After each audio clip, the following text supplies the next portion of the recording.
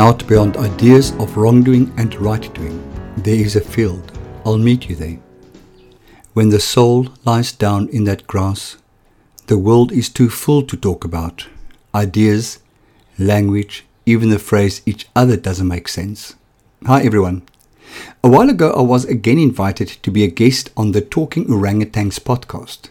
You can access all their podcasts by going to YouTube and clicking Talking Orangutans podcast. Hope you can find it. This time the invitation was to discuss my new book, Life and Non, a 12-step guide to life for non-addicts. This episode of Meet Me in the Field is the audio extract of that Talking Orangutans podcast episode.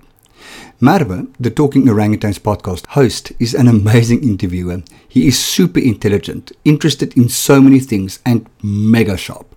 He keeps his interviewees on their toes, and I believe he brings out the best in us. He really pushed me to dig deep on certain aspects of Life and Non, and I loved the experience. This podcast is supported by The First Layer, the 12-step workbook on working through the 12 steps in any addiction in 21 sessions. There's also a 24-day step coaching and counseling program available based on The First Layer. For more information in this regard, go to www.freddy.org.za and click through from the notices at the right of the homepage. Please also look out for information on my new book, Life and Non, a 12-step guide to non-addicts. You can find it by following the link on the right of my homepage. It costs 300 Rand without postage. Order from me directly or on any of my social media platforms. Sit back, relax, and enjoy.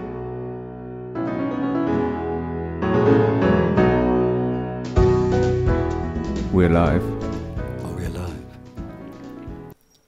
Which voice do you want? Do you want my counseling voice? Or do you want me? No, not you. No, thank you.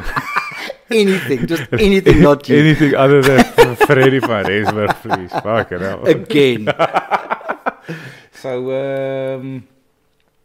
we're live. We're live indeed. Welcome back. Thank you very much. It's awesome to be back.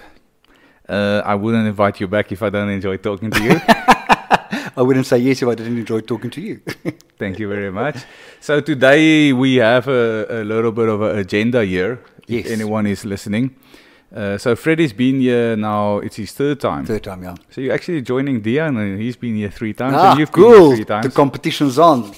So Freddy, just to introduce him quickly, Freddy is a addictions counselor. Yeah. And if you want counseling for addiction, then please contact Freddy. Yeah. It will be in the description box below. My actual title is Addictions Counselor and Specialist Wellness Counselor. Cool. I'm registered with 2 different professional bodies. So the one I'm an addictions counselor, the other one specialist wellness. And the reason for that is that I don't just do addiction. I've done some very good family work recently. I do couple work. I do a lot of other stuff, whatever people want to come and talk to me about. And one of the things that I've done recently is work with people on self-esteem. Mm-hmm. So wellness would be a psychological wellness. Absolutely, yeah. Because I think the second last podcast I uploaded, it's Carolyn, the wellness coach, yeah. But she's more a physical wellness, where you're the this is psychological wellness. Psychological wellness, mental health. So we've got the wellness man, and then also a podcaster. So Freddy's got his own podcast called Meet Me in the Field. Yeah. Which you can go check out on various platforms, yes. Such as Spotify, Apple Podcasts, Google Podcasts, Overcast, Anchor FM, whatever. So it's available everywhere, or you can go directly to his website. Yeah, Freddy with an ie.org.za. And then Meet Me in the Field. Yes. And his podcast is basically the specific focus on spirituality. Yes. I speak to people mostly about their spiritual journeys. And Tyson, Marwe and I are giggling because my cat Tyson is now on the dining room table, stepping on Marwe's skis, making that noise that you've been hearing. And I don't mind that. I'm just a jittery person in general. So I don't like hearing noises and shit. I'm like, what is that? And what's going on? So anyway, so that's Freddy. Yeah, and an author. And this is the reason why he's here. So Freddy combined his podcast and addiction wellness side, and he became an author. And his first book was called The First Layer. Which is? The First Layer is a 12-step workbook to work through the 12 steps in 21 days. And I base a program, outpatient program on that. It's 24 sessions with me where I counsel with you. We do some step work, counsel again, do more step work, counsel again, and finish the steps. So within 24 sessions, you would have worked through the 12 steps in any addiction. And the 12 steps are? The 12 steps of Narcotics Anonymous, Alcoholics Anonymous. It was started by Alcoholics Anonymous in the late 30s. And I don't know what to say. Wrote a book. They brought out a book called Alcoholics Anonymous, which we call the Big Book. And Bill W. and Dr. Bob were the founders of Alcoholics Anonymous, but Bill W. specifically was kind of the face. And he was actually chosen as one of the top 100 influential people in the world of the 19th century by Times Magazine because of what AA has done. Because through AA and the 12 steps of Alcoholics Anonymous, a lot of other fellowships like Narcotics Anonymous, Overeaters Anonymous, Eating Disorder Anonymous, Sex Anonymous, Sex and Love Addicts Anonymous, God, where was I? Sex and Love. We got caught up on sex there. Let's talk about sex, baby. Codependence Anonymous. There's something like 200 different anonymous fellowships that started because of the 12 steps of Alcoholics Anonymous. And it is because the shit works. And then you wrote the first layer because? I wrote the first layer because I myself am an addict, a drug addict, an alcoholic, a sex addict, and a codependent. So I had a sponsor, a sponsee in AA and NA, and the guy just couldn't get clean. He would stay clean for about a month, 6 weeks, and then relapse. And every time he relapsed, he just felt worse and worse and worse about himself. And during one of the sessions, he said to me, you know what, I really hate myself because I can't even get through the bloody steps. And then he said, but why don't you write something so that I can, in the period that I'm clean, actually just go through the steps, so at least I can know I've gone through the steps. So I wrote the first layer. Because people, so if I understand correctly, people come into the rooms, they're going to, let's say, be there for about 2 weeks to 4 weeks, and the steps normally takes a year to 2 years to go through 1 to 12, and you were like, okay, I've only got this guy here for maybe 2 or 4 weeks. Yeah. Let me write something so that he can just do a crash course. At least he has learned something. Yeah. And the reason why I thought it could work was because in Alcoholics Anonymous, in the beginning days of AA, and that was about in the mid-30s, the alcoholics would grab somebody while they're busy detoxing, and the minute he's out of detox, they will take him through the steps, all 12 steps, in a weekend. And I thought to myself, why do we, in modern days, take so long to go through the steps? There's no reason why we should take all this time. And the specific reason why I called it the first layer is I'm not saying that work through this book and you would have addressed all your issues. But at least in the 21 days that you're working through this, we can peel the first layer of the onion. I refer to the kind of human psyche as an onion, which every time we do work on ourselves, we peel another layer of onion and we get closer and closer to the core. So the more work we do, we get closer to the core of who we actually are. And that's where we want to be. We want to discover what is the actual core of the person we're dealing with. Strip out all the bullshit, all the noise, all the trauma, all the filters that they listen through, all the glasses that they look through, and get to the real person. Because invariably that real person is a wonderful, wonderful, unique, loving individual. Nobody's born a fucker. I truly believe that, Merve. Yeah. If you can't see, he's laughing at me. I truly don't believe anybody's born a fucker. We are all born good people. And then things happen to us. And those incidences give different meanings to different things in our lives, which forms our belief system. So eventually we end up believing that we can't trust people, or that we can't be trusted, or that we are bad people, or we are unworthy people. And through the work we can do through the 12 steps, we can strip off all those layers, all those false beliefs. I had a sponsor at some stage. I referred to those type of beliefs as my default behavior, because what we try to do in recovery, we try to learn new behaviors, new ways of looking at things, new ways of listening. What I'm learning a lot in couples therapy specifically is modern people aren't good listeners. We listen through filters. We hear what we want to hear. We hear from our background. So somebody might say, Madhavi, you are really an awesome person. What you hear is, this guy thinks I'm an awesome person, but actually I'm a fuck up. Mm-hmm. So we need to remove that filter. We need to remove the fuck up filter so that you can hear what's actually being said. What's his agenda for telling me I'm awesome? Yeah. Well, there's no agenda. It's almost like just an awesome person. It's like confirmation bias. Like you're looking for, you're trying to interpret whatever's out there to confirm whatever you're thinking. Totally so. And even with your negative self-image, you're ready to warp positive feedback into negative. Totally so. So what we try and do in through the 12 steps is take all these false beliefs and one by one strip them off and get closer and closer to who the real person is. Because I believe that real person is actually a good person. Is it possible? Of course it's that possible. After some time, that person has officially become not a good person. And you can never change them back to good, just elements of good. Because I can acknowledge that there's my new thing that I'm working on is that I'm not a narcissist, but I have narcissistic tendencies. Absolutely. And then I asked my sponsor 0 to 10 how much, and he's like, I would say you're a solid 3. I was like, I can live with that. Hard pill to swallow, but cool.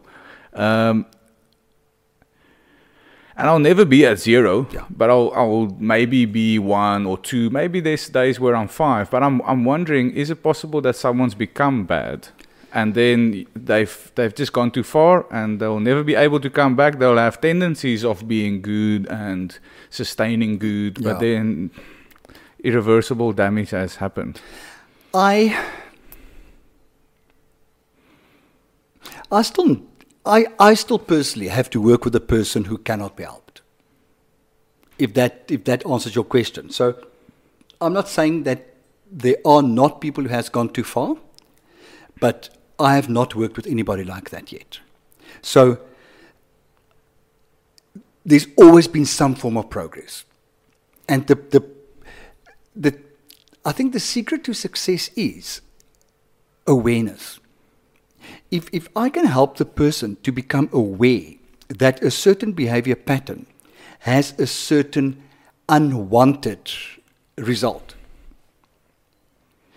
then I can get him to stop acting in that way, or we can work in him becoming aware when he acts that way and probably act slightly differently, even if it's 10% differently, then we could see a difference in the result. And I always say to people, look at a ship on the ocean. So the ship is going to travel, I hope you're better at physics than I was. So the ship is going to travel 10,000 kilometers. After 1,000 kilometers of the journey, you change his course by 1 degree. What difference is that going to make to his end destination? And that's what I work with. If I can help you to change your behavior by 1% or 2% or 3%, over time that change has a vast effect on the results that you get in your life. And I believe everybody is capable of getting that change. So if someone gets the first layer, do they need to see you, or can they just do the book by themselves? They can do the book by themselves. I have one guy who bought the first layer because he had a drinking problem. And when I sent him the book, I said to him, I'm sending the book today. Please stay in touch with me. Let me know how it goes. And he didn't. But because I'm a control freak and codependent, I sent him a message every now and then. Said, hey, how are you doing? How's the work going? And he actually sat down, and in a 21-day period, he worked through the book. I think he missed a day every year and then. He stopped drinking, since then, he had one drink one day and realized that this is really not how he wants to live his life. And as far as I know, it's possibly now 4 or 5 months later. And his life has really changed. I saw a posting of him the other day where he said he was sitting on the beach and just being so aware of what's happening around him, which is beautiful, because he's spent his life drinking and not being aware what's happening around him. Have you had some people that thought they are alcoholics, but it turned out they are problem drinkers? Because this is an interesting thought for me that's come up. And guys, we're going to move on to the main idea, which is this new book, but it's just to give a solid foundation and introduction of how did Freddie get to his new book. But the new concept that's very interesting for me is this alcoholic versus problem drinker. And I've seen a few people recently, and I'm like, dude, I'm not sure you're one of us. You know, I think listen, what you're doing is not great. Yeah. But if you remove the alcohol, I think you're going to be okay. Yeah. I think the alcohol just doesn't respond nicely. It's literally like having an allergy such as dairy. Yeah. You eat dairy and your tummy is upset, and because of the dairy, you now have diarrhea. But if you stop eating dairy, the diarrhea disappears. And it's almost like some people have that with alcohol. Absolutely. Just don't. Alcohol. So if you want to stop being an arsehole, stop drinking. Or drink less. Drink up to a point. Know your limit. After this third glass of wine, you're still okay. Once you have had the fourth one, you're an arsehole. So don't have the fourth glass of wine. And if I can help you to learn how to stop after 3 glasses, then... So to answer your question, Marva, is I truly believe that there's a big misconception in life that all people who overdrink are alcoholics. I don't believe that. I think you have people who can drink socially, then you get people who abuse alcohol, people who are binge drinkers, and then you get your alcoholics. But I do believe that binge drinking is a form of alcoholism. So those two I will still categorize as you know what, you really need serious help. But your alcohol abuser is not necessarily an alcoholic. A lot of people abuse alcohol during a certain phase of their lives. Students, people who go through difficult patches in their lives. A guy's going through a divorce and he virtually feels he needs a crutch. And he uses that alcohol as a crutch. So when I see somebody like that, I try to not necessarily deal with the alcohol. I rather deal with the emotions and the thoughts and the feelings that go around the divorce. Because if I can deal with those feelings, then he will not need the alcohol to cope. Have you seen the movie A Star Is Born? No, I haven't. Do you know anything about it? I know nothing about it. I know that one of the characters... So let's move this conversation on. I know 2 of my favorite people are in there, Lady Gaga and Bradley Cooper, for 2 completely different reasons. And I know one of the characters is an alcoholic or has a drinking problem. And that's what I know about it. So that would have been quite a cool little discussion. But we'll have that after you've seen the movie. Cool. 21 days on the first layer. Then you've peeled away the first part. I would say the first layer, yeah. You've done 1 round of steps and we've exposed one layer of the problem. And anyone that's wanting to know what is the 12 steps, then just write in Google 12 steps and you'll see that there's a list that kicks out. And I think if you say there's 200 different 12-step fellowships, like step 1, we admitted that we were powerless over... And absolutely, then there's a word such as alcohol, narcotics, drugs, whatever. So the only difference is that word changes. Yeah. But then otherwise, all the 12 steps are the same. I'm so glad you say that. Look at my smile. Because that points that out of 12 steps, only the first one deals with the compulsive behavior. The rest of the steps don't. The rest of the steps deal with normal day-to-day stuff. And that's why I sat down and thought surely the 12 steps can work for other stuff as well, not just for addiction. And that is what my new book is about. Trying to see, can it work for that stuff? And I've seen it, because what I've done, Marbe, is I used my book. I got a client who came in that really suffered from a really, really, really low self-esteem. And I am not an academic counselor. I work very much with what's in front of me. I listen to the client, and I trust my gut. and with that client specifically, I thought, I am sure if we use the 12 steps and say, I admitted I'm powerless over my low self-esteem, and that made my life unmanageable. And we did it. I gave the person the 12 with my book, and I said, let's do it on low self-esteem. The journey has been phenomenal. It is so beautiful to see what this has done for that person. The person has started art classes. The person suddenly has a group of friends. The person is capable of standing up in meetings and state when the person's not happy with how things are being going. Things that would not have been possible a few months ago.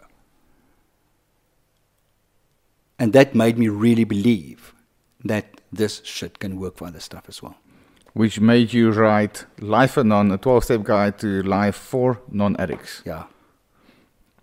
Nice little segue into that. Where does the name Life for None come from? Oh, that was such a difficult thing. And to be honest with you, I still don't know whether it's the right title. So my thinking was that I guess, which part of this do you find funny? How tough you are on yourself. It's like, fuck, it's published. It's not changing. It's in print. It's too late to change it. It's like, that struggle was like a year ago, 6 months ago. Like, it's time to let go of that one. I suppose it is, yeah. So my thinking was that in addiction, there are fellowships like Alcoholics Anonymous, and then there is a fellowship for the non-alcoholic, the family and friends of the alcoholic. They struggle with other stuff, and that is called Al-Anon. They struggle with the alcoholic. They struggle with the alcoholic. So it's not an addiction, but they struggle with something outside of addiction. The addict is their problem. The same with Narcotics Anonymous. They've got a fellowship, Nar-Anon, for the family and friends or people who love the addict. In sex addiction, there's Sal-Anon. Goza. For a minute there's a brain fart. Goza. And for most fellowships, there is the support for the family member. So the family member is not an addict. So in my mind, the Anon is the non-addict. But we struggle with life. So it's life for the non-addict, Life for None. It suddenly makes perfect sense. I like the name. I think it's perfect. I think it can stay. No, I think it's perfect. So, because it's like gym. It's not like gym will only work for people that gym. Okay, explain yourself there. Gym will work for everyone. Everyone that goes to the gym, it will help them. I get so a lot of people that are at the gym, they're like, fuck, this makes me feel really good. If I can maybe get other people to do this as well, then you can do it and you're going to feel better. But because they're all ripped and on steroids, for example, which is a specific crowd, a lot of people are like, you know what, I'm not that deep into it. Yeah. I don't actually want to do it like that. And I think it's similar with people in the fellowship. They're like, fuck, this can work for other people because it helps me. And what you basically doing, it's like, this is something that can work for you. I know Russell Brand is the big advocate of, I want everyone on the 12 steps. And he's a little bit like, not crusaderish, but he's very out there. But I'm like, fuck, each to his own. And it might help a lot of people. Yeah. So I think what you've done now is like you've simplified the 12 steps for the average person. Yes. It's not like we're going to be bodybuilders, but you know what? This is a basic idea and maybe you can work it. So Absolutely. that's how I see, and that where Life Anon, because if we take the 12 steps, the first one, it will have the word that's the problem. Yes. Alcohol, narcotics. Yeah. Now what's the problem? Life. You know, and you got your Life Anon, so I think it's a very nice name. Awesome. Thank you very much. Your approval is important to me. I think you should work this. So, how long did you write on this one? I think it was about 2 years. And how long from getting the idea to starting to write? I had the idea when coming into recovery. And that's about 10 years ago. And realizing how the 12 steps are working for me to change my behavior, to change the way I react to life. And that is also the premise of this book, is through Life Anon, I try people to stop reacting to a situation, but to respond appropriately, respond correctly. Because what we do is, again, the filters, the filter in our ear and the glasses at which we look through life, they give us a meaning. Something happens, and it goes through our filter, and we react immediately to the stimulus. Well, if we can change the glasses we look through, and we can change the filters that we listen through, we can and take 3 seconds, we can respond appropriately. So to answer your question, I got the idea when I started seeing that the 12 steps are working for me in my life. Because what happened was I came into recovery for drugs and alcohol, and after a few years, my want or my need to use drugs and alcohol has been removed. I don't want to drink or use drugs anymore. But life happens. Shit happens. I also suffer from low self-esteem. So I must be very careful when somebody says, why this name? Do not think, oh fuck, there's something wrong with the name. I'm literally curious on why this name. Exactly. And you're like, he's asking why because something's wrong. Exactly. Where I'm like more curious. Yeah. So I actually like the name, and that's why I asked it, so that you can explain to everyone how you got to the cool name. So previously, my reaction would have been, oh my God, there's something wrong with the name, that's why I was asking. And I would invariably either flight, kind of, I don't want to go there with you, and talk past it, pretend that this never happened, or I will actually fight. I will take you on it. What the fuck do you mean? What the fuck's wrong with the name? Why do you have a problem with it? Yeah. And now what I do is I act appropriately. Kind of, okay, this is why I chose it. I wasn't so sure about it. But now that I've discussed it with you, I actually remembered why I decided to stick with the name. And that's a behavior problem that changed for me. What else is there? Self-pity. Oh my God, Merve. I used to be the world's biggest fucking sulker. Everything that happened in life was against me. I truly believe that I was just the unluckiest person in the world, and I felt so sorry for myself about it. Which meant that I was constantly in quite a depressed state. Because if you constantly believe that life is unfair and life is out to get me, then how can you enjoy life? So I had to learn to, when something happens, to not say, oh my God, God hates me. Ek smaak jou fokol nie. But to say kind of, your life happens. Shit happens. And it's okay. So I can either choose to mull in the shit that happened, or I can say, okay, shit happens, but look at the beautiful day outside. Step outside and go and enjoy the day. That's another behavior for me that has changed. It's got nothing to do with drugs and alcohol. The drugs and alcohol problems been left behind, dealt with in a way. I have the potential to struggle with life issues. I think the simple metaphor for people that don't understand it, it's like, if I had a problem with Sarah, my first girlfriend, and I have a problem with Jane, my second one, and I have a problem with Nomsle, my third one, it's like I've left the problems I've had with the first one, I've left the problems I've had with the second one, but the problems keep coming back. And then some people are crazy enough to think, well, fuck, woman's the problem. Exactly. Let me try men. And then you realize, but I have a problem with John. Exactly. I have a problem with Peter and with sheeple. And then it's like, well, fuck. Maybe I should become a cat person. And then suddenly, like, there's problems that continues to be there. Yeah. And I think the sad thing sometimes is that some people only realize this at like 60, 70. Yeah. You know, I'm one of the fortunate one that I've realized that it's crap to say it, and I sometimes struggle to say it, but like I'm the problem. And some days, like I had it today, where I met up with my sponsor, and it's like, dude, it just frustrates me. It's like whenever people irritate me, it's like the solution is me. The solution is within me. And it's like, and I'm like, why? And it's like tired of looking at yourself. It's just like, fuck, it's always with me, and it's always with me. But I feel like because of that, I am able to experience certain things that some people don't, because I can move on a little bit faster.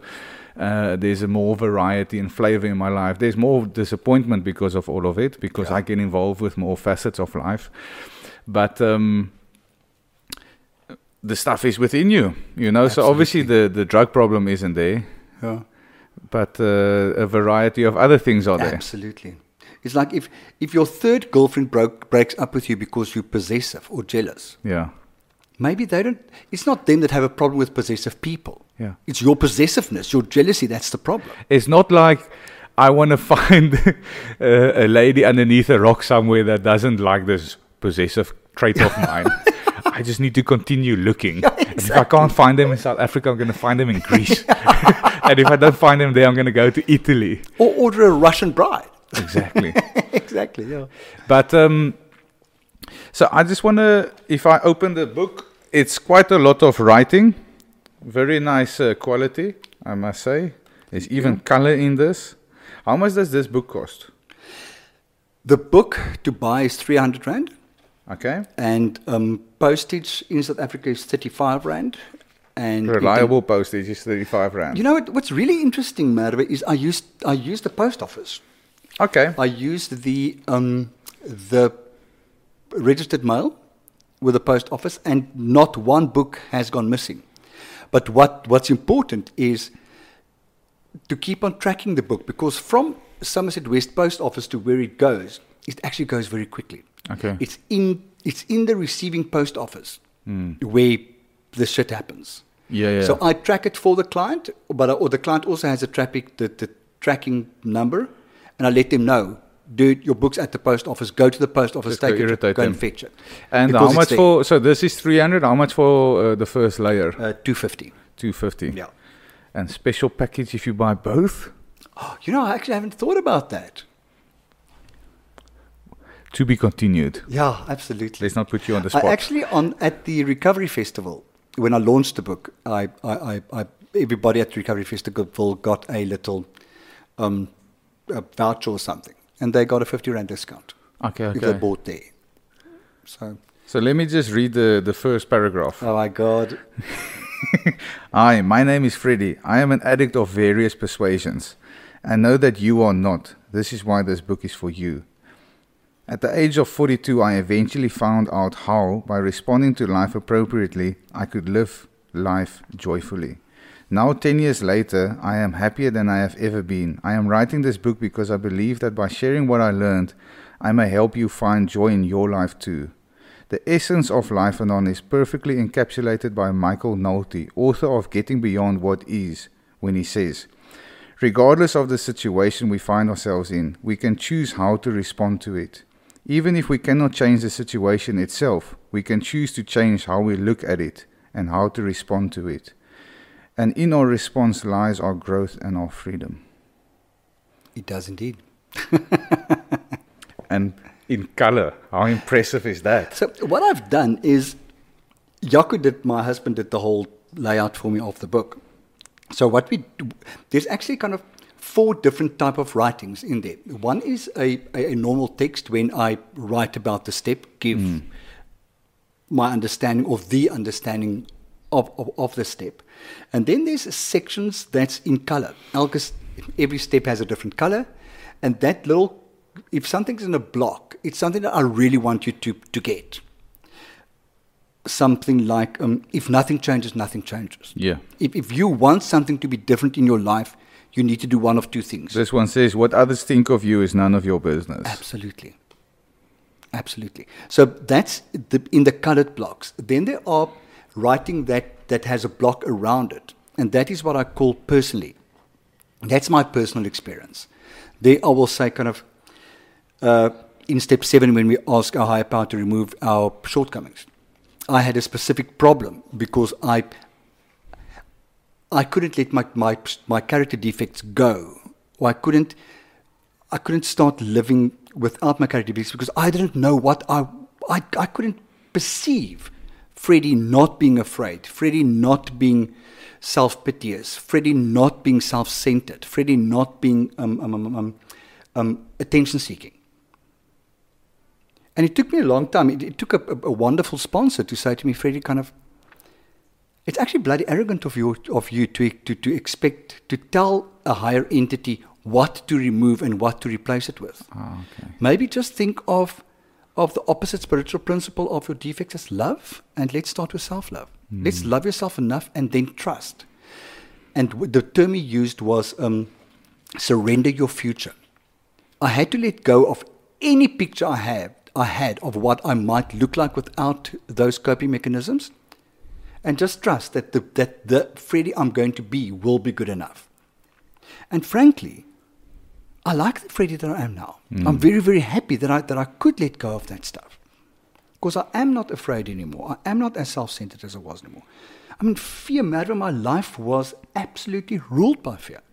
I did nothing. The idea of writing 3 sentences that somebody would read to somebody else would have freaked me out completely.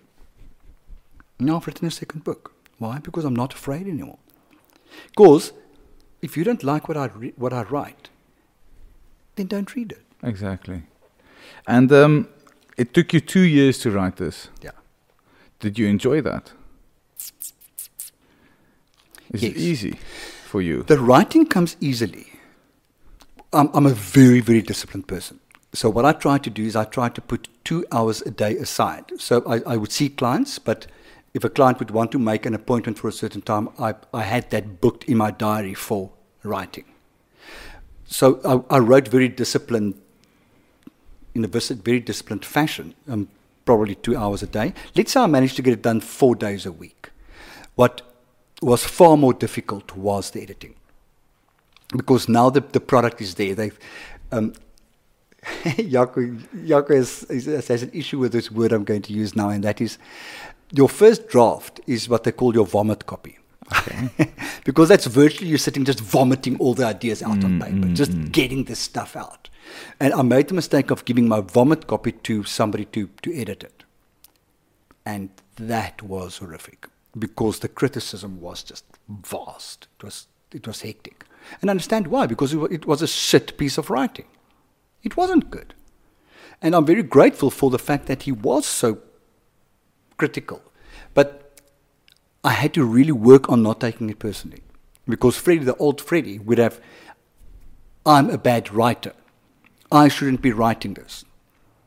So what I rather took was, I could have done this better. This could have been said, yeah, he's right. I could have said that differently. I could have used a different word there. Yes, he's right. That concept actually doesn't make sense the way it's there. I need to probe into that. And that was difficult, going to sit down and basically do a second write. Because one of my defects is impatience. So I've written the fucking book. I want it out. No. That specific, his name is Gustav. He said to me that a lot of writers don't show anybody anything they've written until they've rewritten it like in 10 times. I don't have that patience. I reach the point where something is good enough. Will you understand what I'm trying to say? Yeah, then it's cool. So then it can go. How much of the vomit copy is in here? Most of it. So about 70%? No, more. The whole vomit copy is in there. Okay. How much is the vomit copy refined until this? 80%. So this is 80% refined. Yeah. So everything that I wanted in there is in there, but just put differently. For instance, I gave the vomit copy to a friend, and she came back and she said, Freddie, I read the first few paragraphs, and it's bad. I don't understand the voice you're using. I don't understand who you're talking to, who you're talking about, because you use I and we and you and your and they so interrelated that I'm so confused. So I had to go and sit and virtually pull out. Now I'm talking about me, so that needs to go into the personally block. Now I'm talking to the reader, so therefore it is normal text. Now I want to really emphasize something, it goes into a colored block. And then I've got something that I call the scenario as well. So if in the beginning of the book I took a scenario that I've read once in a newspaper, it's a true life thing that I made fictitious. It was a girl discovered that her boyfriend cheated on her.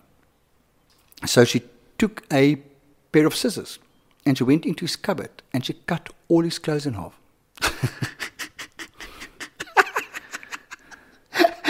I think it's fabulous, to be completely honest with you. Well done. So I used that type of example and I call her Sarah.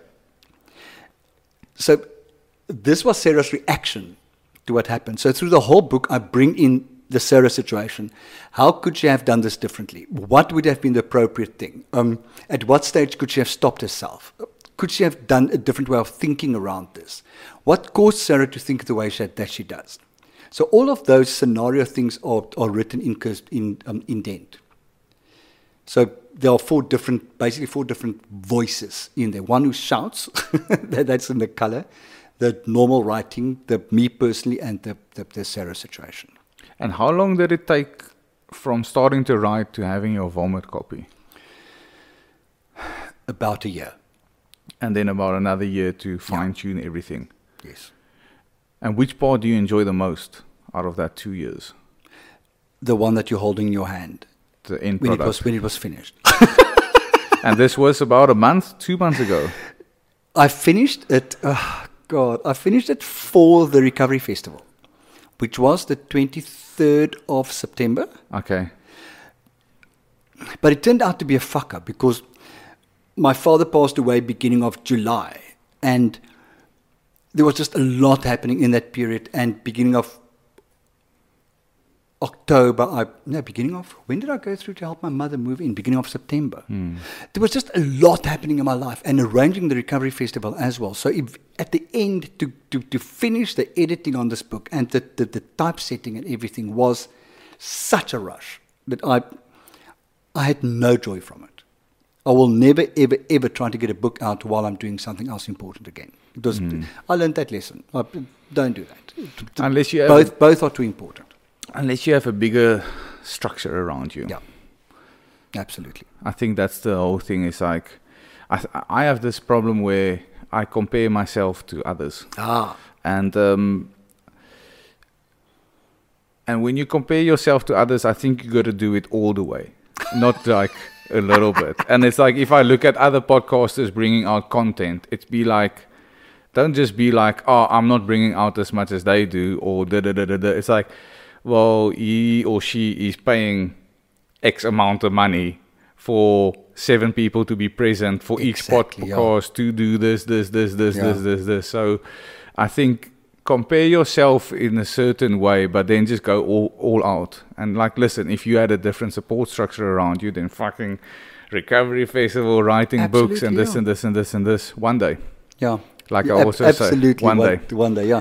And that's an interesting thing that you're mentioning, Mario, because I think a huge problem that a lot of us has in life is comparing ourselves. So if somebody suffers from comparing themselves and always coming out second best, pick up Life Anon. Is your reaction to life is to compare yourself. What's the appropriate response? Look inward and compare yourself to the person you were yesterday. That's the only thing to do, is try to be better than you were yesterday. And I think it's so much harder these days with the social media and everything. Yeah. And not, listen, I don't, you can do a whole podcast on that, but I will take, before I started, I took a few pictures of the setup, and I'm going to go choose the best one Okay. to put it on. Yeah. That's not even talking about, you know, all the pretty girls or all the pretty boys out there. And it's like, and then, Absolutely. I don't know. It's just, it's a strange era. I thought about it the other day. I spoke to someone about when I was younger, if you wanted to be part of the party, you had to go. It's not about you could have seen 17 people's take on the party the next day, or even almost like a live update of this is what's going on. Now, there was this strange thing when I was younger that I really felt like I'm missing out if I wasn't there. FOMO. Fear of missing out. Is it? Yeah. Okay, cool. And I always had this, I wanted to go because I'm just scared I might miss out. Yeah. And most of the times, you know, you go out and it's like, that wasn't amazing. You wanted it to be fucking awesome every single time, and it just couldn't. And I think it's somehow easier these days that you don't really want to go out, because I can just see if it was good or not, or I semi-experienced it. Yeah. I don't know. It's like when I was younger, like, to find a DVD of AC/DC wasn't that easy. You know, you had to work quite hard for it, and then you would get it. And then when AC/DC played, it's like, fuck, let's go watch it. But nowadays, there's 4,000 DVDs on AC/DC. Yeah. There's 17 million photos of different stages of the concert. And I can have a pretty good idea. Fuck up with AC/DC is, it's exactly like the DVD. Okay. About halfway in, I was like, this is choreographed like a fucking Beyonce concert. Oh, no. Like him running on the ground and pulling the moves. I'm like, fuck, this is choreographed. Like, they're having a good time. Yeah. But I'm like, there's no spontaneity in the concert. I was like, fuck, what a bummer. But anyway, it's just an interesting thought. And a big part of some of my discontent at the moment is I listen to a lot of podcasts and I watch a lot of podcasts. And then I sometimes fall into the trap where the podcast helps me. And then it's like, but my podcast isn't like that. Okay. Or these guys, my podcast is solo. I go around, I'm the sound engineer, the technician, the whatever. He's not lying. It took him a while to say this. Where the other podcasts, they have like a sound engineer and a this and a this, and they're having a good time while interviewing the guest. And then post and pre-podcast, there's like just this, like you're hanging out with your crew. And I'm like, I really want that. And my brain is so sharp that I can find problems with anything. No. You know, and it's hard work for me to sometimes convince myself, like you said, it's good enough. Yeah. It's not like I'm saying my podcast isn't good. I love my podcast. I love your podcast too. Thank you. I have so much fun listening to it. And I just have this problem, like I always want to be more successful. Yeah. And like I spoke to Anya the other day, my lady, and it's like, she's like, fuck, I look at what you accomplish and I don't feel so good about myself. Where I'm like, I don't feel good about myself because my accomplishments aren't enough or it's not big enough. And I'm like, we all have this where we're just so self-critical. So... You said something interesting just now. And that is another thing that a lot of us struggle with. And that is, I like doing my podcast, but I follow the rule in my life and I try to get it with my clients. Everything that follows but is bullshit. The truth lies, I like my podcast. What follows the but was bullshit. But it's not good enough. It is good enough. So the minute you put a but in a sentence, realize that I'm distorting the truth. The truth was the part before the but. Yeah. No, I 100% agree with you. It's a nice way to live life, is don't use buts. Yeah. Also, don't use woulds, shoulds, and coulds. They're destructive words.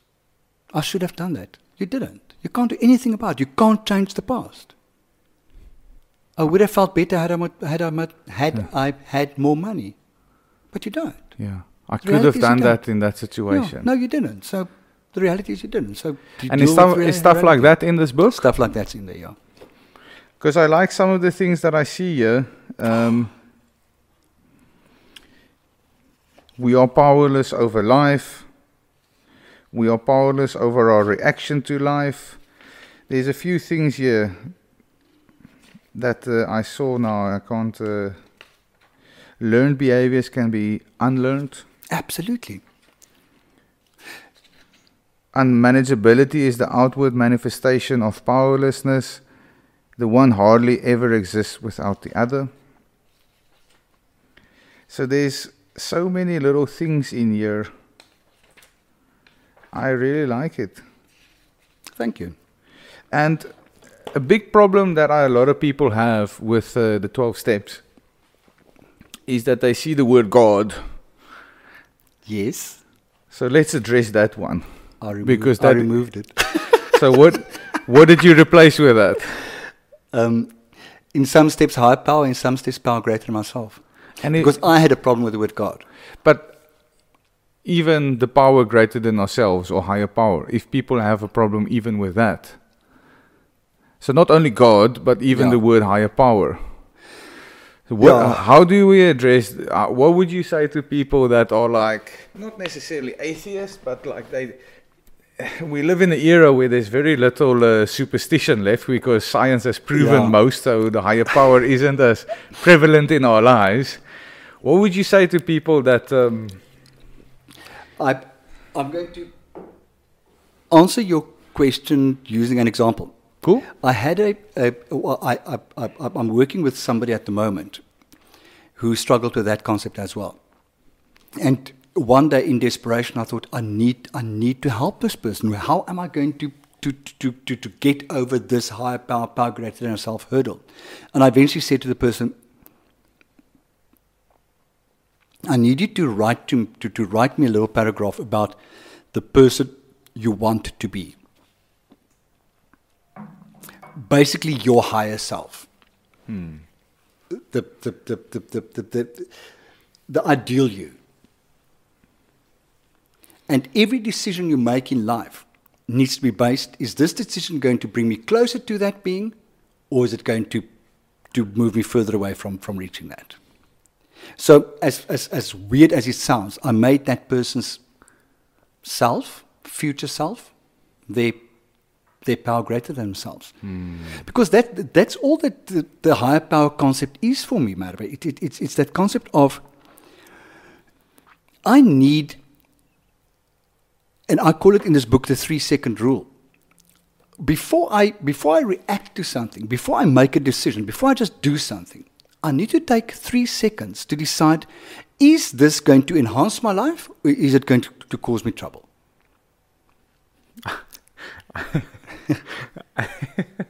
I need to apply that rule. Yeah, and exactly, because so many of us, once we've done it, we say, oh God, it's a fuck up. And had we taken 3 seconds to consider the consequences of this, I always say that if you ask yourself, is this going to hurt myself or somebody else? And the answer is yes, then don't do it. Then just don't do it. Does it have the potential to hurt myself or somebody else? Yes, then don't do it. Then do something else. And that is this book, is don't just react, don't just do. Consider, 3 seconds, what's the right thing to do? So for people who struggle with a higher power concept, perceive yourself as the entity, so you basically tap into the future you, the person you want to be, and that idea guides you in the decision you're going to make. I quite like that, because I had a podcast. I liked it as well. I thought afterwards, fuck, I'm good. I'm a genius. Exactly. I should publish a book on myself. No, I normally go, where the fuck did that come from? So I was pretty cool with the idea of a higher power until I had a podcast with your husband. and the way that he described the universe and everything, I was like, well, maybe there isn't a higher power. Maybe this is all just what it is because matter. of Is that what he called it? Matter. I don't know what he called it. He just brain fucked me like atoms. Everything's just atoms. I don't know. Yeah, I ignore him when he goes to that conversation. I wanted to go there, and then I finally went there. I'm like, I just don't know anymore. I really don't know. I was like, I've never considered atheism. I've never considered that. I've always been agnostic, where I'm like, who am I to say anything? Yeah. And after speaking to him, I'm like, maybe he's nothing. Who am I not to say? I don't know. It was just a very strange thing where it literally changed my mind. But I quite like the concept that you just brought out. I quite like that. I must be honest. Once after the session, I thought to myself, that was really good. It sounds weird to say that, but it was, because it makes sense. It makes perfect sense to say, is this going to enhance who I want to be? Is this bringing me closer to that entity or further away? I really like it. Yeah. It's like if I take the example of what would my higher power want, I'll be like, it's just, because I don't think that there is a higher power, it's a very strange thing for me to say, what would my higher power want? I don't fucking know. I don't even know if he exists or she or it or whatever. But I'm like, if there is a Merve as a higher being in an alternative universe that's, let's say, perfect, and he would look at this current situation, and what would that perfect Merve want to be the ideal response or outcome, or how would that one maybe respond in this?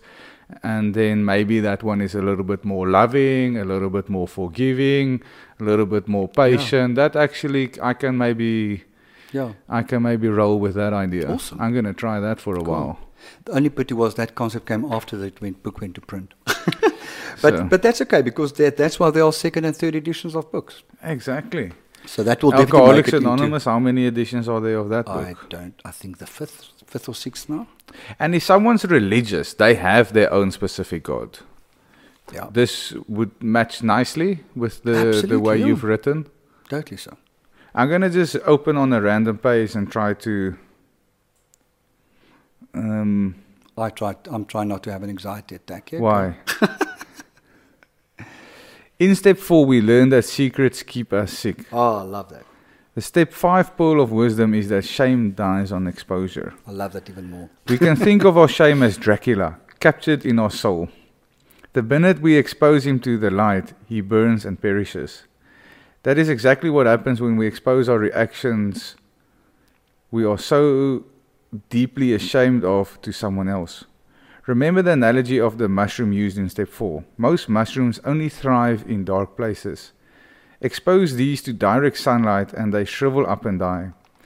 As mentioned earlier, our guilt and shame are our soul fungi. Keep them in the dark of our beings and feed it the nonsense that goes on in our heads, and it thrives. Expose it and it withers and expires. And then there's a little personally. Some of the secrets which I believed I would take to the grave with me are now so much an accepted part of the story of my life. I openly share them as part of my experience, strength and hope journey.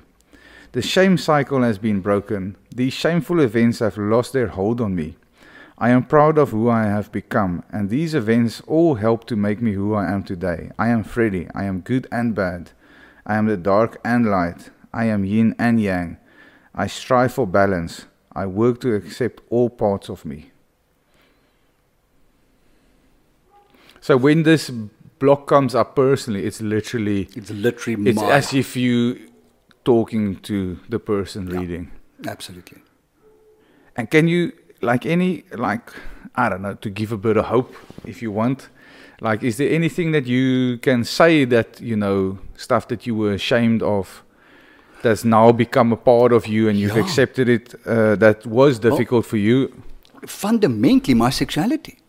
And I think we've discussed that in a previous podcast, is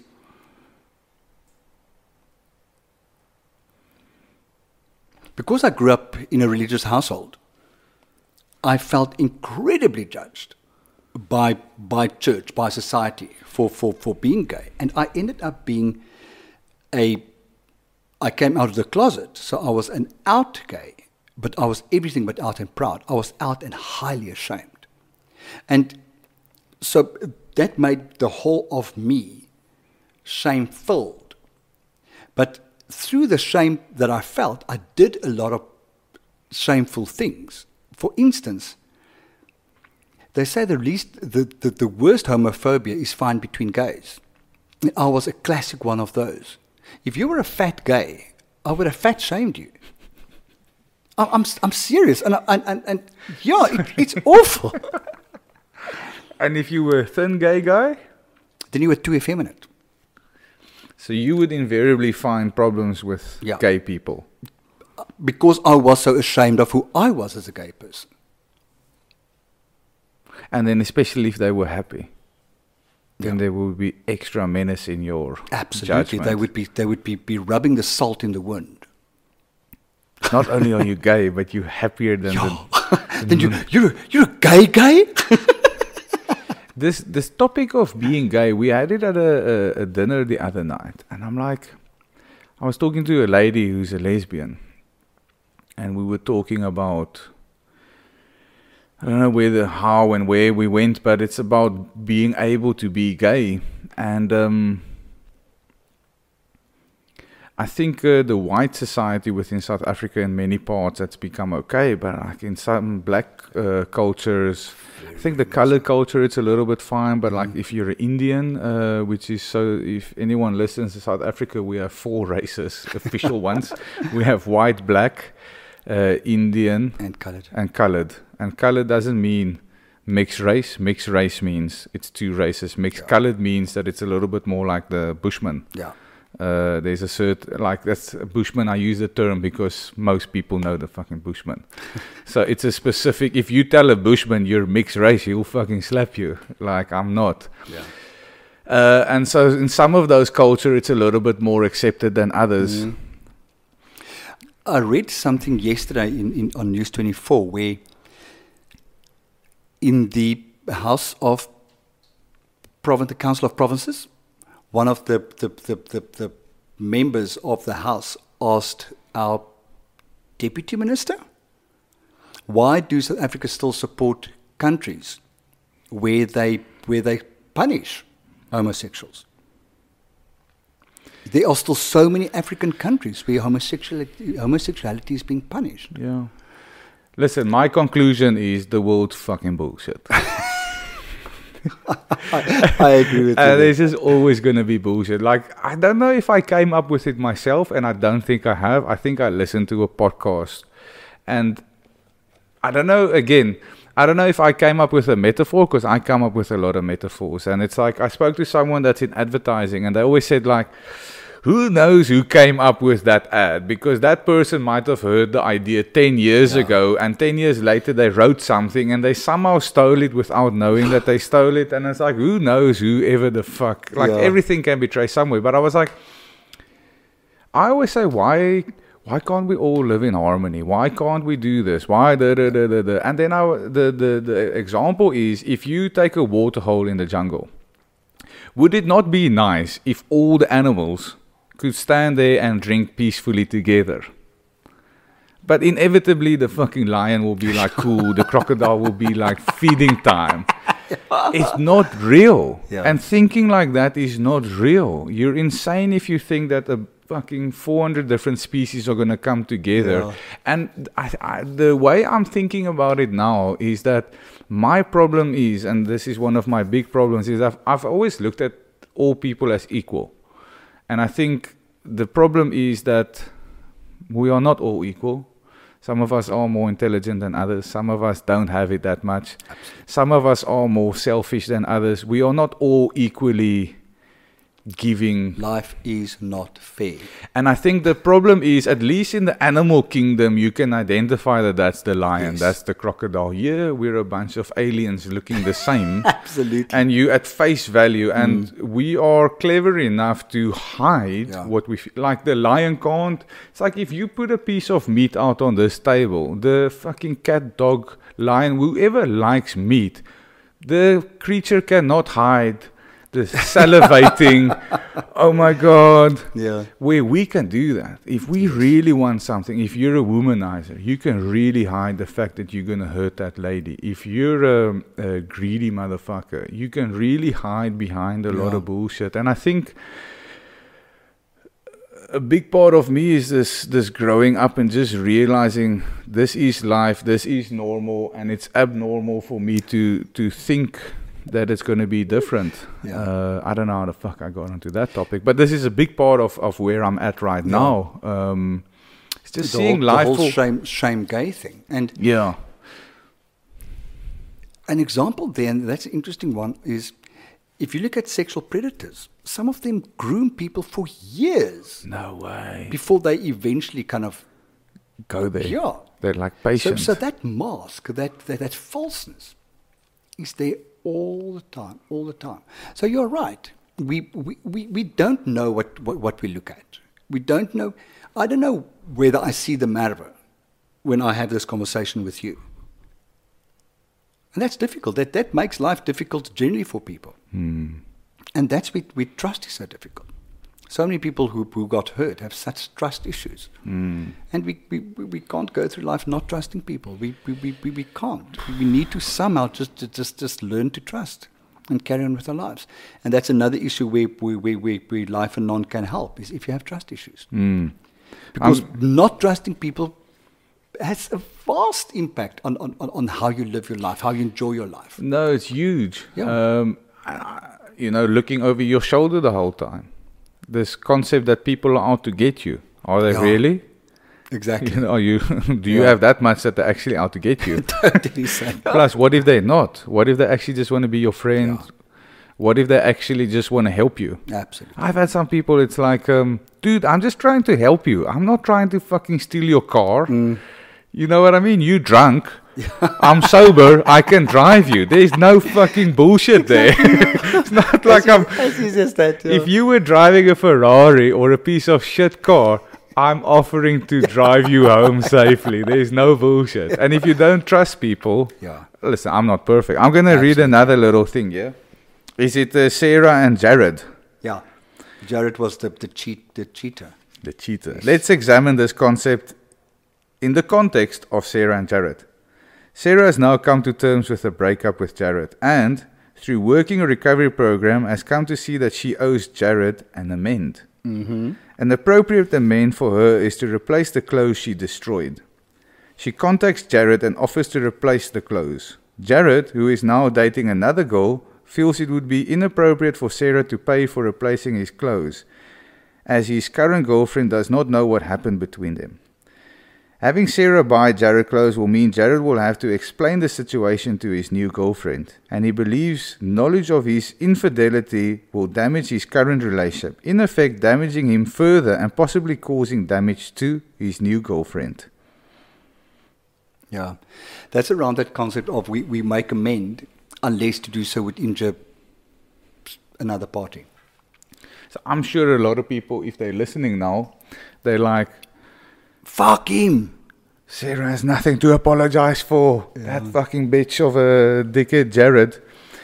I think, do a lot of people struggle with this one, acknowledging that they had some part in hurt or causing damage, although they were predominantly the pure one? Yeah. It's interesting because once you get to step 9, where that part comes from, you have been through step 4, 5, 6, 7, and 8. So you are a lot more spiritually prepared. By that time, you have come to see that you had or didn't have a part to play. You know exactly what Jared's part in it was, and you can see it for what it is. The one thing we mustn't forget is that a 12-step journey is a spiritual journey. Whatever spirituality means for you. But in the 12-step context, we refine it a little bit to say that spirituality is what's good. Let's use the example of anger. When we act out on anger, it's probably bad. what's the better way to do things? Is to rather assert ourselves. Assertiveness is a positive expression of anger. So the spiritual thing we do is to assert yourself, but not the anger. What would be another one? Self-pity. Is instead of Sarah sitting and hating life and being self-piteous because Jared cheated on her, she should rather be grateful, that's not going to sound weird, for the fact that she has now given the opportunity to actually engage with a non-cheater in her life. And that's something very, very difficult. People struggle to let go. And I love that idea of, I can't take something from you while my hand is still holding this. I cannot accept what life wants to give me if I hold on to what I need to let go of. So the spiritual principle is gratitude. Be grateful for the opportunity you're given. Be grateful for the other stuff you have in life. What else? There are so many. Fear is one of the most debilitating robbers of joy in life. We just live so much in fear instead of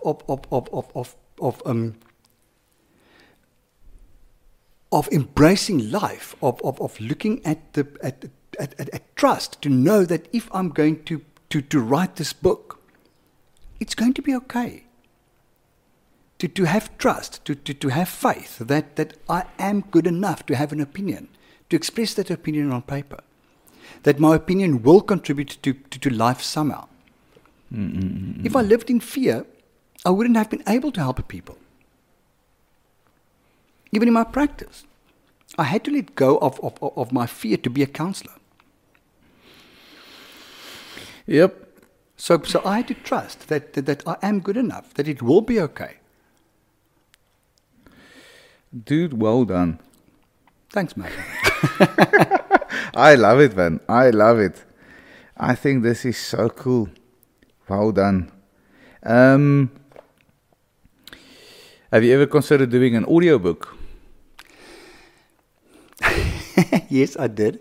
Until I did my own podcast. I did a bit of reading on that for my own podcast the week before this one. And I read. And eventually my throat got so fucking sore. Yeah. That I said, no, fuck this shit.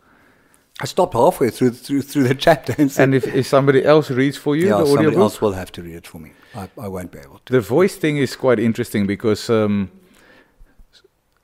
I talk for a living. Not only on the podcast, but as a teacher, and and I'm just such a chatty Cathy that. But being able to talk at a certain volume in a certain way with a certain authority, it's a special skill. And after the World Cup rugby, I must say I never watched rugby, and I was shouting after that one try. And I actually heard my... vocal cord. I heard something, and like the next day I was on the telephone. I was like, I can't really talk right now. Sound like a teenage boy.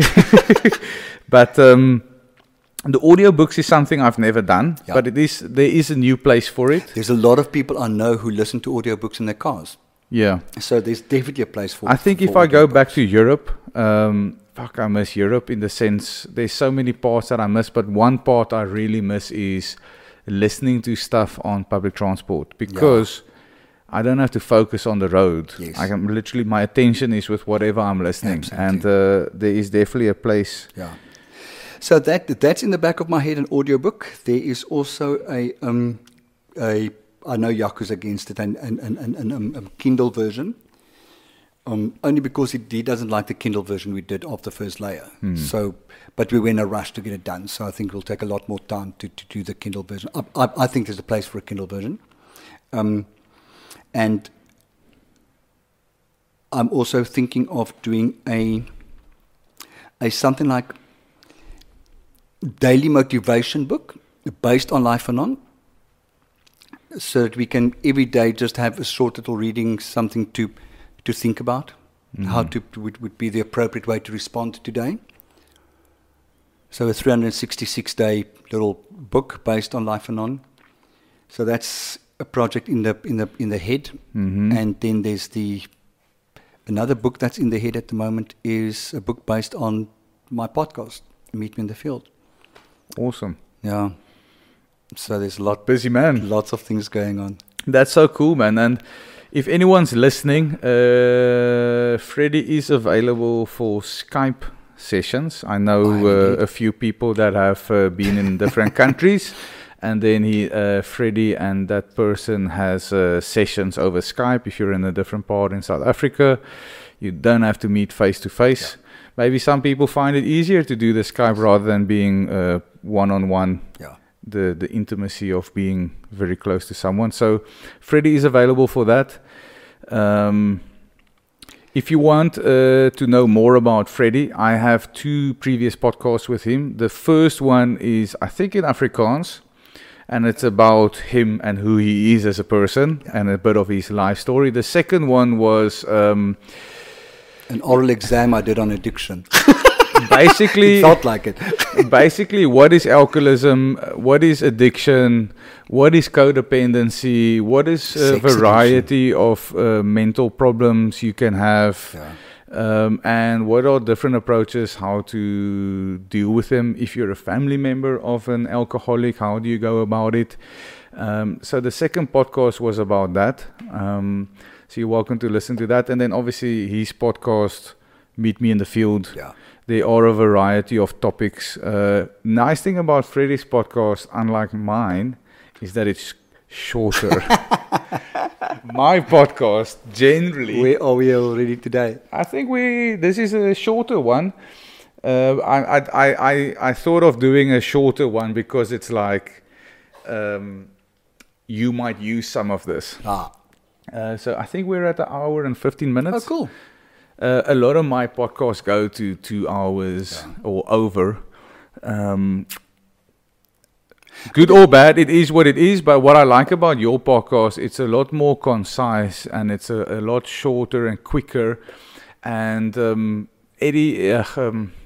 Freddie edits a little bit when there's too much going off topic, which in my podcast we do that quite a lot, where I tend to go off topic because I go with how my brain works, and my brain works a bit like it does. So the thing with yours is it's like you tune in and it's like we're doing this. Yeah. And I really like that. Thank you. So go check it out, Meet Me in the Field. The first layer, if you're a drug addict or alcoholic or any of the isms, check out that. If you're just a standard random human, then this might be the one for you. Yes. I'm going to just read a little loss. End off with. We are not perfect. We are never going to be perfect. When we learn to accept our imperfections, our lives immediately become easier. We all make mistakes. It is perfectly okay. The best thing to do when we did something wrong is to promptly admit it, to forgive ourselves, mend the mistakes if we can, carry on with life and try to do better next time. There is no need for us to take our mistakes as rocks in our pocket and live our life with that weight attached to us. We can accept the things we cannot change. What we have done a minute or a year or a decade ago cannot be changed. Our lives become a pleasure when we accept our past and move on, living life to the best of our ability. Powerful stuff, man. Fuck, I'm good. Yes, I'm sitting here with a genius. Yeah. Pulitzer Prize. But if you hear that, does it feel nice? Yeah. It actually does. I must say, it. I'm proud of the book. I'm not proud of every word and every sentence in there, but I listened to the message, and that section was a fucking good message that came out, and I'm proud of that. And this is the thing with this book. It's not like you talking to a drug addict. Like fucking Bill Gates can read this and be like, actually, you know what? Yeah. You know, any person can read this and it'll be like, this is for you. Yeah. You know, and, is there like homework activities and stuff in this? Yeah. Everywhere you see that, that's a question. Oh, I forgot to mention that, yeah. So, Life and Non is actually a workbook. So, for in every steps there are questions, and then to guide the reader, because they aren't, people who are 12-step fellowship sit in meetings and they get a far better understanding of the thinking, of the lingo and those type of things. So to guide the reader in the type of answer that I want, I give an example answer as well. So the best way to read Life and Non is with a pen and a paper next to you. When you read the question, then write your answer. I even go as far as one of the addendums guides people to start a anonymous fellowship if they want to. And I call it a Reactors Anonymous, because our problem is the way we react to life. So there are preambles. It tells a bit about what happens in 12-step meetings, how to run a meeting, how it comes about, and then the different positions in the meeting, and a sample preamble of how you can actually start your own Reactors Anonymous meeting. And if you're unsure, email Freddie. I actually say that there, yes. Who took these pictures? All the pictures come from Unsplash, which is an amazing website where photographers post their pictures, and you can use them for free. Cool. So at the beginning of the book, I gave acknowledgement to each and every one of the photographers whose pictures I used, because I think it's really important. No, I think you went too far. There. Okay. I use Pixabay. Is it? Yeah. And I think what they've brought in now, it's you can actually donate a little bit of money if you felt like it. Very, very cool, huh? Yeah. Very and cool. there are amazing pictures on there. Really, it's beautiful. November 2019. Bling, bling, motherfuckers. Listen, I'm going to finish on that, dude. Thank you so much for having a chat with me. Off air, I'm going to buy this book. Thank I'm going to you go work for talking to me about it. No. It was amazing. No, well done, man. I'm super stoked for you. It's just, I love when people go out there. You know, we always hear about fucking the guy winning the Oscar, telling his story. I was just some random fuck. Yeah. And then I went for it. But it's not only about the Oscar winners, it's about any project. And I love it when people get involved. And my podcast is also, I don't want to just interview celebrities and get their take on. It's like, I love Joe Rogan. That's one of my main podcasts that I listen to. But I've seen it now. People only listen to the celebrity podcasts. Like you'll see us, like Edward Norton was there on, it's like within 2 days, it's like 3 million. Yeah. And then there's a not so famous person, which is like 500,000. And it's so weird how we as humans, we only listen to stories if you're famous. And it's like, but there might be more interesting content coming from other people. And that's why I have my podcast where I'm like, I don't want to only listen to these famous people. I want to talk to average Joe and John and Sarah. Everybody has their story. And people like you that are getting involved with life and doing these things, man, I'm super proud of you. I love it. I think it's awesome. And that inspires me in the end to continue my stuff. You better bloody well. Thank you so much. Thank you, Madhav. Appreciate it. Cool, man. Okay. Ciao. Sweet.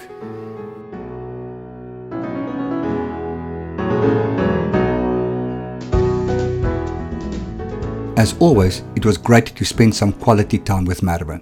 I really appreciate the opportunity to have spoken to him about Life and Non, and thank him for this amazing opportunity. If you want to know more about what I do, please feel free to connect with me on my website, which is www.freddie.org.za, or find me on Facebook at either Meet Me in the Field or Freddie Counselor, or on Twitter at Rensburg or Instagram at Freddie Counselor. Remember that Freddie is always spelled with an IE at the end. Thank you for listening. Be safe. Bye.